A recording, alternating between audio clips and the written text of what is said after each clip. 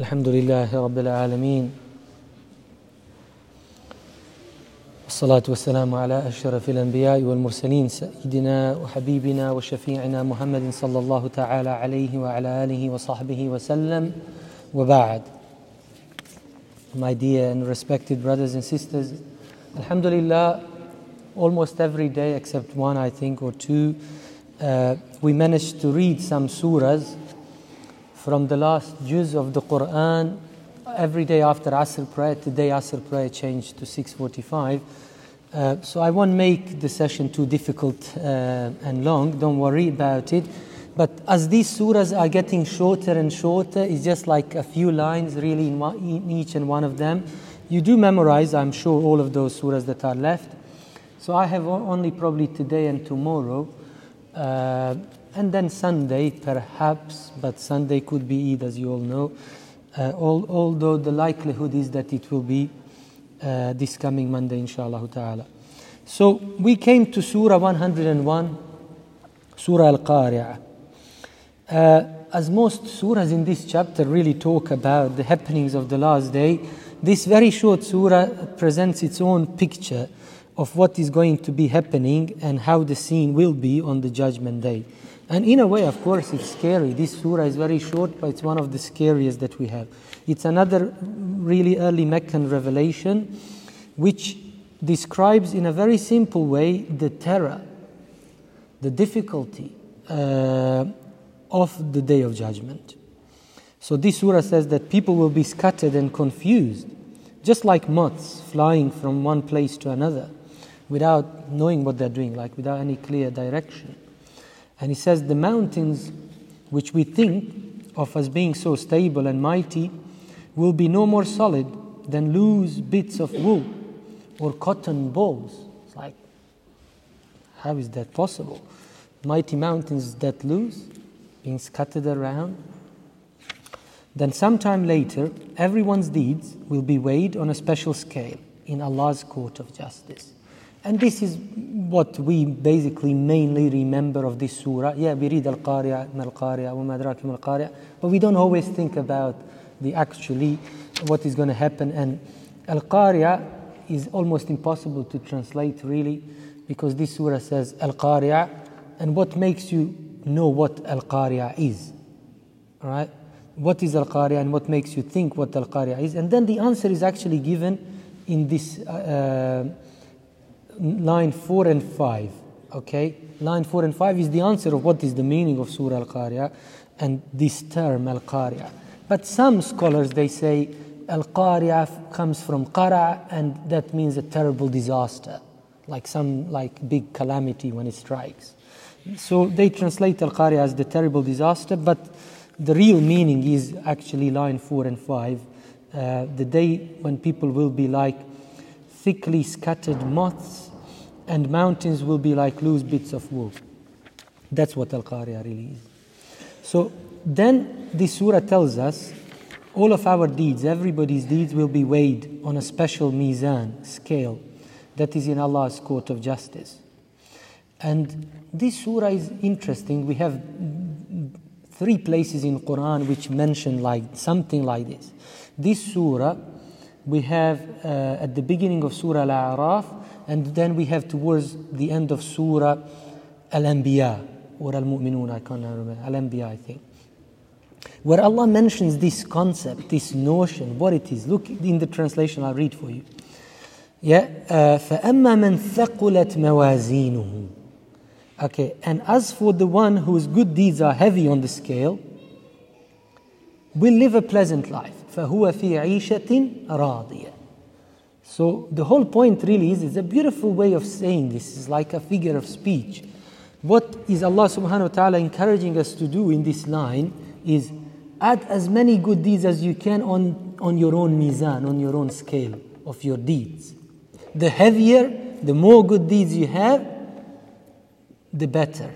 Okay? And also, you will have a pleasant ending life. And I really like the hadith. The Prophet ﷺ would tell us in some of his sayings what type of deeds will be like so heavy on our mizan, on our scale of our deeds. Like Shahada la ilaha illallah Muhammadur Rasulullah. It's so heavy. For example, we really like, and he really said in that beautiful hadith, like simple phrase, Subhanallah walhamdulillah, tamla'an or tamla al-mizan. It's like, it's such a beautiful thing for us to know that we can actually make our scale heavy with good deeds, providing our intention is pure. Really, that's how it is. And the Prophet ﷺ, he said, sometimes we do so many good deeds, but we think we've done a magnificent, great thing.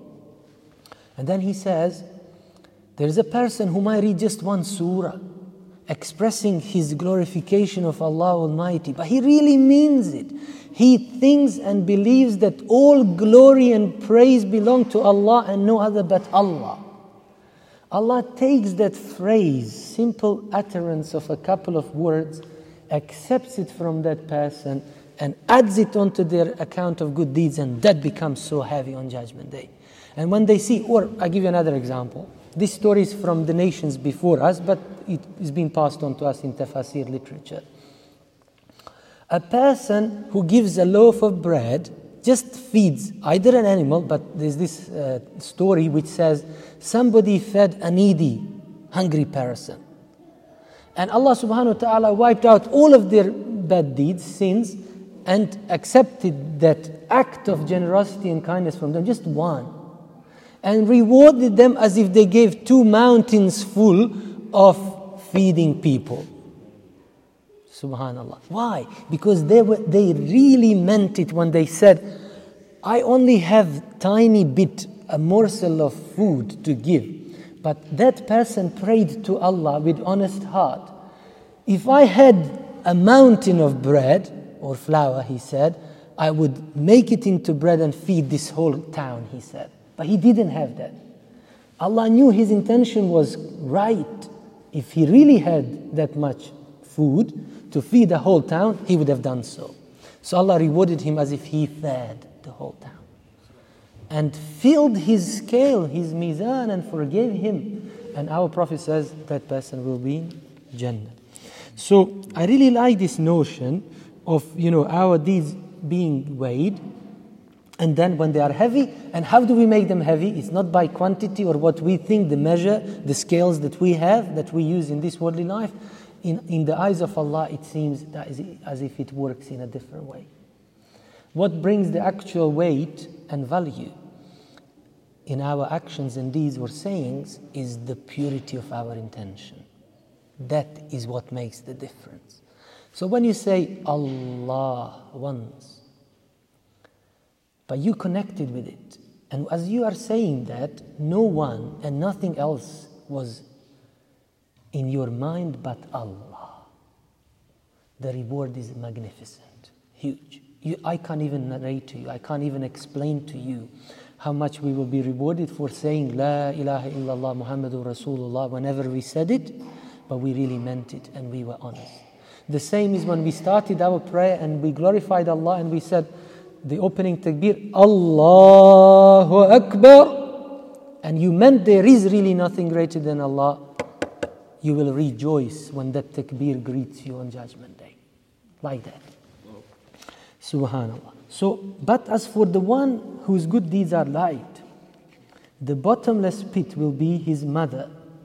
Okay, his mother means here main place of residence. So, this is how Arabic language is used. Like, where do we come from? From our mothers.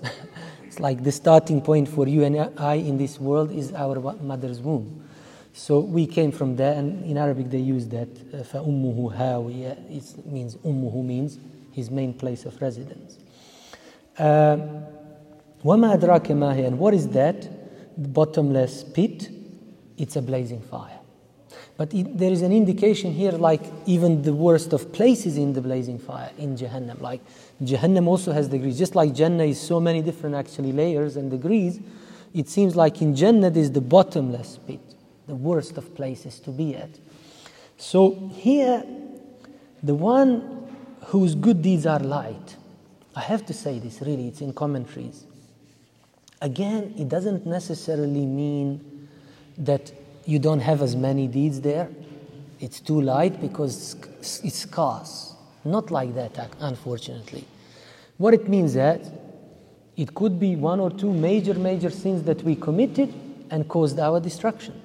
It's not too many sins that you have on there, but we really hope, this is my belief, my teachers believed the same, and vast majority of Muslim theologians all believed, sins that Allah forgives us before we die, minor sins, whatever we call them sins, they won't even be on our record.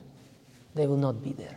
Allah will forgive them and wipe it out for us, inshallah. It's called takfir as-sayyi'at. Yukaffir ankum sayyi'atikum. Like, as if Allah takes away that bad energy and puts it in sijjir, as we explained in Surah Al-Mutaffifin, in that place where all the bad energy and sins are stored.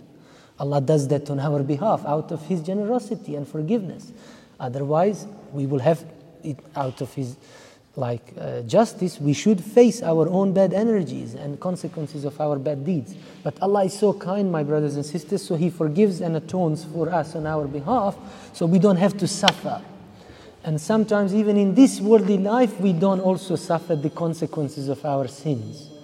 And the best thing is that we don't suffer from what we have sinned in the next life. Because the punishment in the next life is nothing like what we can suffer in terms of pain and sadness and sorrow in this worldly life. Even though to some of us the pain is unbearable and the levels of stress is beyond belief and depression is too much. And in the next life, the humiliation and the pain and the punishment is much more severe. So it does seem that you might have certain sins that will basically, the contrast is used here of heavy and light, but unfortunately will lighten your scale of good deeds, but busy the scale of bad deeds if the sin is enormous. A sin that, for example, requires repentance. So let us learn another lesson from this surah, that for anything major we have done, we repent to Allah. We really, truly, honestly turn to Him and we ask Him to atone for us. We seek His forgiveness to forgive us that sin, because we don't want to face it on Judgment Day. So this is one thing. And the other notion really is, this is the most beautiful thing really you can actually hear from the Quran or hear in our tradition. Allah subhanahu wa ta'ala, my brothers and sisters, out of His, here I can't help myself but say, extreme kindness and generosity and goodwill for us, He erases our bad deeds and replaces them with good. يُبَدِّلْ السَّيِّئَاتِ حَسَنَاتِ. Who does that? You know, like if you hurt someone and they said, don't worry, I've forgiven you, I've pardoned you, here is the reward for what you hurt me with. I give you hasana, a prize. You might struggle to pardon someone, to forgive them. You're not going to reward them for hurting you. At the end, Allah is like that. That's like no one but Allah can do something like that. And the closest to something like that is the Prophet Muhammad ﷺ and other Anbiya and Rusul, but nothing like Allah subhanahu wa ta'ala. So, and I think, mashallah, Imam Amir read to us last night this very part from Surah Al-Furqan, how Allah subhanahu wa ta'ala will accept our tawbah from us, forgive us, accept our iman, our good deeds, and then exchange our bad deeds with good ones. That is the real exchange stock. Allah. So may Allah subhanahu wa ta'ala do that on our own behalf for us, so that we don't see sinful deeds, but we see them being replaced with good deeds, inshallah ta'ala. So, in a nutshell, this surah is again talking about the terror, the happening of the last day. And line 4 and 5 in a way describes in an amazing way the state of confusion that people will be in.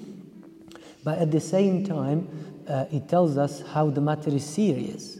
And then goes on to mention the actual mizan, the scale on which our deeds will be weighed. So we pray to Allah subhanahu wa ta'ala to fill our scale with good deeds. That's all we pray to Allah. And to lighten as much as possible the scale of bad deeds. And maybe in conclusion, I can tell you what our theologians understood from this surah and Surah Al-A'raf. They realized this is again act of Allah's generosity and benevolence. Because it's balance and it's a judgment, it's a judgment day and it's in the court of Allah, nobody else's court. And He's just. But look how just and kind at the same time Allah is. When your good and bad deeds are equal, Allah subhanahu wa ta'ala will accept you as the right person and place you in Jannah. He doesn't even wait for you to have one more good deed than bad. For Him is that balance, isn't it? Equality. Once you reach to that point, you'd qualify to go to Jannah. Subhanallah. And people who don't deserve to go to Jannah straight away after this final judgment day, as this surah says, our theologians said, yes, Allah out of His justice will place even certain believers, means believing men, who have bad deeds, isn't it? More bad deeds than good deeds, in the hellfire. But while they are being punished there, they are being atoned for their sins. So the time for them that they spent in the hellfire, until they have atoned for what they have sinned, are equal with their good deeds, Allah will send an angel and they will take them straight from out of the hellfire and place them in Jannah, and then they will stay therein forever. So some Muslim theologians say, like, really the main thing for us, because there is no end in the next life, it's eternity. The main thing really is to die as a believer, but being honest with that belief, not die as skeptic. Or I'm a Muslim by name, but I still have certain reservations and doubts about this and that. No, if you really died with certainty that the next life will unfold, you are meeting Allah, you came from Him, you are traveling to Him, whether you like it or not, inshallah ta'ala, you have every chance of the ultimate salvation, of actually being placed in the beautiful gardens of Jannah. So this is really the main lesson, I would say. And I don't want us to worry too much about our mizan and balance of deeds, because the intention really is key there, critical. And the Prophet did say to his Sahaba, like, just be sincere in what you say and do.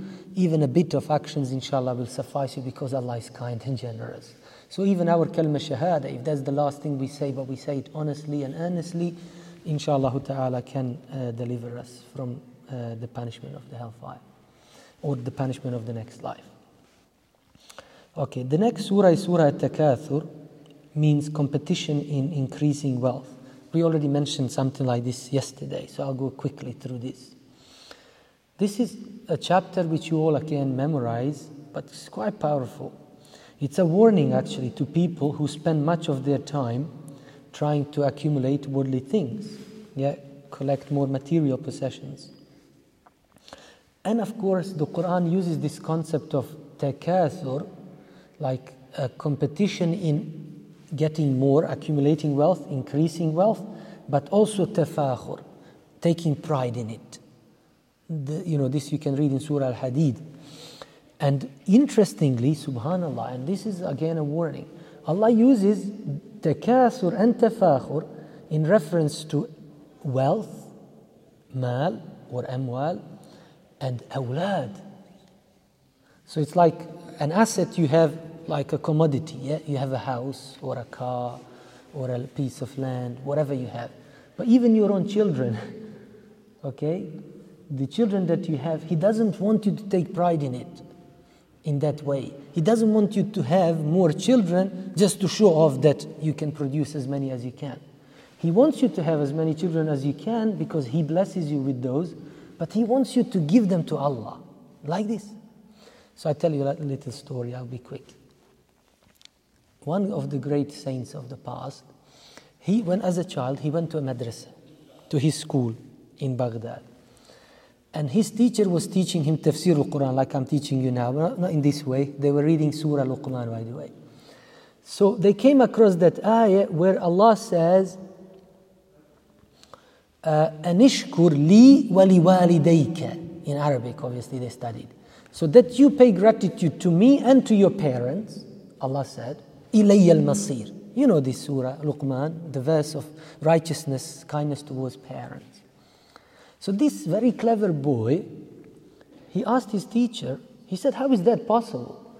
You are saying in this ayah, Allah says, I need to pay gratitude to Allah and to my parents. And to Allah is my return. So how should I pay my gratitude to Allah, and who deserves the gratitude? And how will I split it between the two? It doesn't make sense to me. So his teacher gave an answer, and he wasn't so content, a little boy. So he asked his teacher to give him permission to go home. He just didn't feel nice for the rest of the study lessons. So he sent him home earlier. When he came back home, he didn't have a father, he had a mom. His mother got worried, like, why are you coming back so early? Like, did something happen? You got expelled. What is it? Like, did you have one of those Jalsa days, prize giving, and they gave you prizes and let you go home early? No. It was just a normal day. We were studying Quran and doing a commentary on this ayah, and I just couldn't understand it, and I asked my teacher, and he gave me some answer, but he made me sad. So I couldn't stay anymore in the class, and he let me go home. Okay, I hope it's okay. And then he said, Mom, can't you help me then with this ayah to understand it better? And then she said, what it is? Look, the teacher said, Allah said, I have to pay gratitude to Allah and to my parents. I don't know how to split between the two. So you either, she said, give me to Allah, or ask Allah to gift me to you, so that I can pay full gratitude to you. So one of you has to give up on your right. And then she said, well, that's a really profound question that you have asked. So then she said to him, oh my son, indeed, when I bore you and when I had you, I gave you to Allah subhanahu wa ta'ala, and you are all to Allah. And to Him you shall pay gratitude. And in that way you are also paying gratitude to your parents. And it is like that. So we belong to Allah. Inna lillahi wa inna ilayhi raji'un. We belong to Allah, and our children belong to Allah. So we are really not allowed to have children with any other intention but for God, for the sake of Allah. And then the more Allah bless you with more children, of course it will be a permanent endowment for you, a blessing and a reward which is unbelievable. But even then, Allah doesn't want you to take pride in that. Okay? It is a gift from Allah subhanahu wa ta'ala, and He gives to whomever He wills. But there are certain responsibilities with it. He doesn't want you to accumulate wealth just for the sake of becoming rich. Are you allowed to accumulate wealth and become the richest man in the world? Yes, you are. Who prayed to Allah to grant him the riches of this world that no one else will get after him? He prayed to Allah, Sayyidina Sulaiman. Who was he? A prophet of God. Sincere, honest, and close to Allah and beloved to Allah. And Allah gave him. And Allah said to him, فَمْنُنْ أو أمسك بغير حساب. Because we can't really decrease Allah's wealth, His treasures. It's beyond taking, increasing or decreasing. It's infinitive, okay? So in a way, of course, we are encouraged to work, and we should work as hard as we can and make as much money as we can, as much wealth as we can, but let's not forget who gave us all that. And let's fulfill all the rights and dues that are in that wealth and in those children that Allah blessed us with. And our own health, and our own wealth, and our own time, etc. We have certain, there are other people who have certain rights in our wealth, and we have certain duties, responsibilities to discharge. As long as we do that, and that is why there's a very lovely scholarly debate on what's best, what's better. Ghaniyun Shakir, okay, a very wealthy person who is so ever grateful to Allah subhanahu wa ta'ala, or a poor person who is patient, who is better. Somebody who doesn't have much wealth, but he is bearing the fortune that he has, or so-called fortune. Which one is better in the eyes of Allah? I think both are good, and both will be they'll be surprised. Both of them, as long as they remain they made lots of wealth, but they were grateful to Allah and they never went astray, they'll be high, top, Jannatul Firdaus. The same is with the poor man who didn't have much, but he bore it patiently and didn't complain, was not displeased with Allah's qadr, decree regarding him. They will be both probably next to the Prophet ﷺ. So neither is good or better, both are excellent, as long as they stay like that. A rich man who becomes ungrateful and doesn't discharge the dues, may Allah help those people. I can't even imagine their reckoning.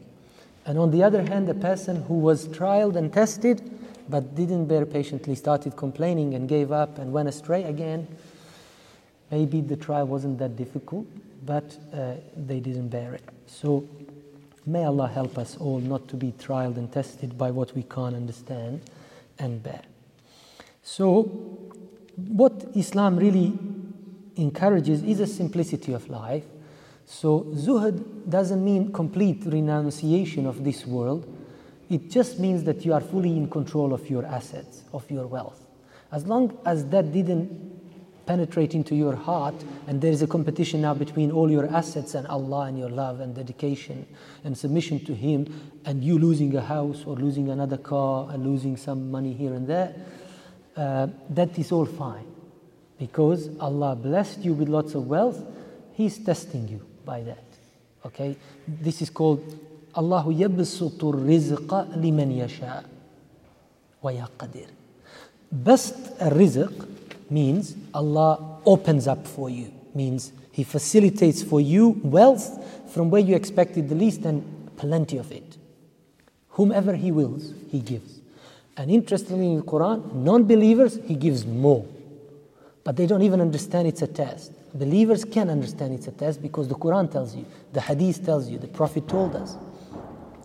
In that regard, prophets never wanted to accumulate wealth because they wanted simplicity of life to set up a different kind of example for the worst of situations, scenarios, when you are really impoverished. So if he could bear a messenger of God who could have raised his hands like Sulaiman and prayed for so much wealth, but yet he had lots but lived a simple life. Listen, there's a big difference between being a rich and living a luxurious life and being extravagant in things, and being the richest man but yet living the simplest life ever. That was the example of our messenger, sallallahu alaihi wasallam. He could have had kilos and kilos of gold, I'm really telling you, in Medina by his side, and loads of things. But he chose not to store anything. He chose the simplest of lives ever, but ever grateful to Allah subhanahu wa ta'ala.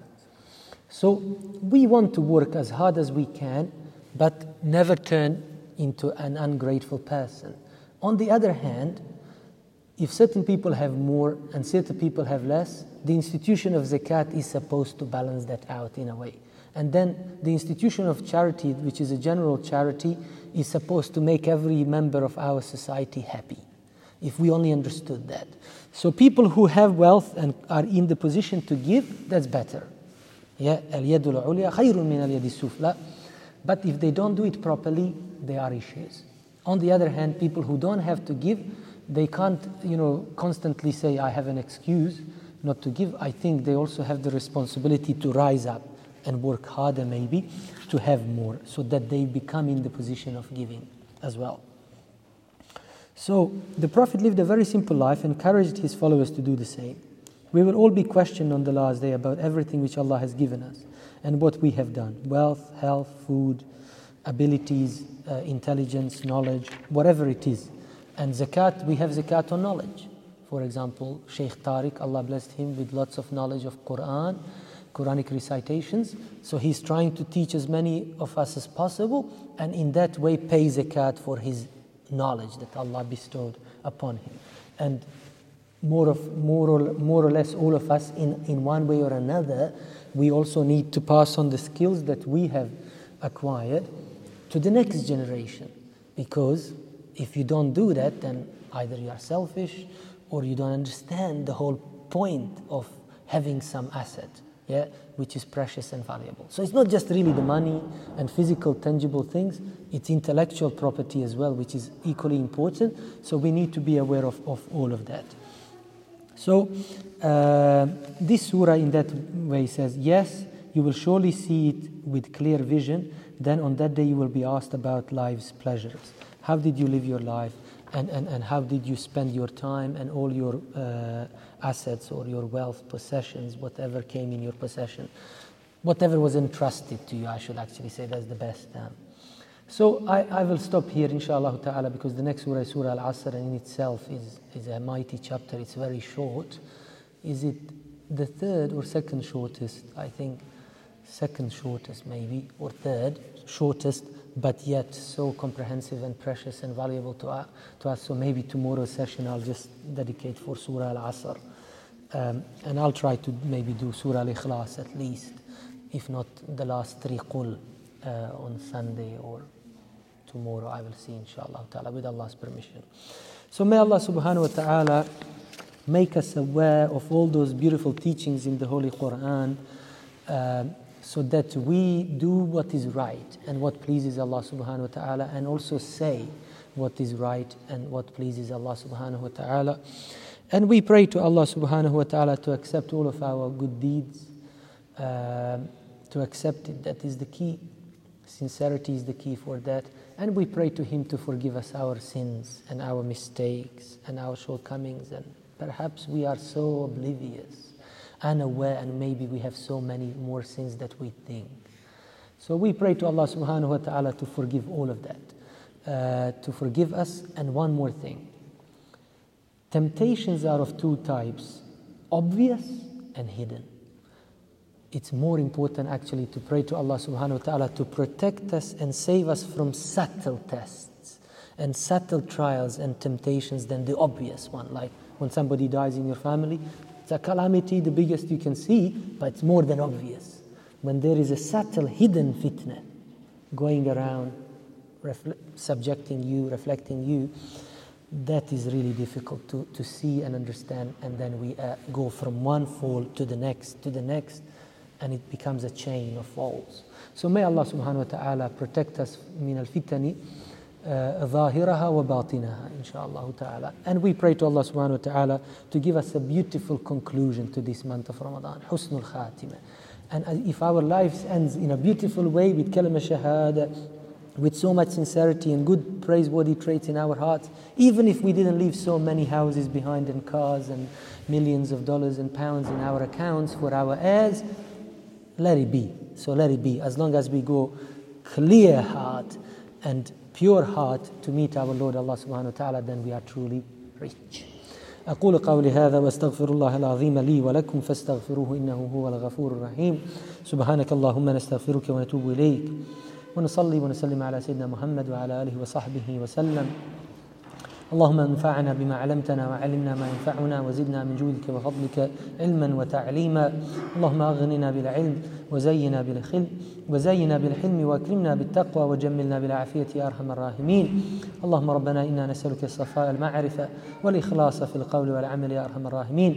اللهم ارزقنا الشهادة يا رب العالمين. اللهم اجعل آخر كلامنا من الدنيا لا إله إلا الله محمد رسول الله.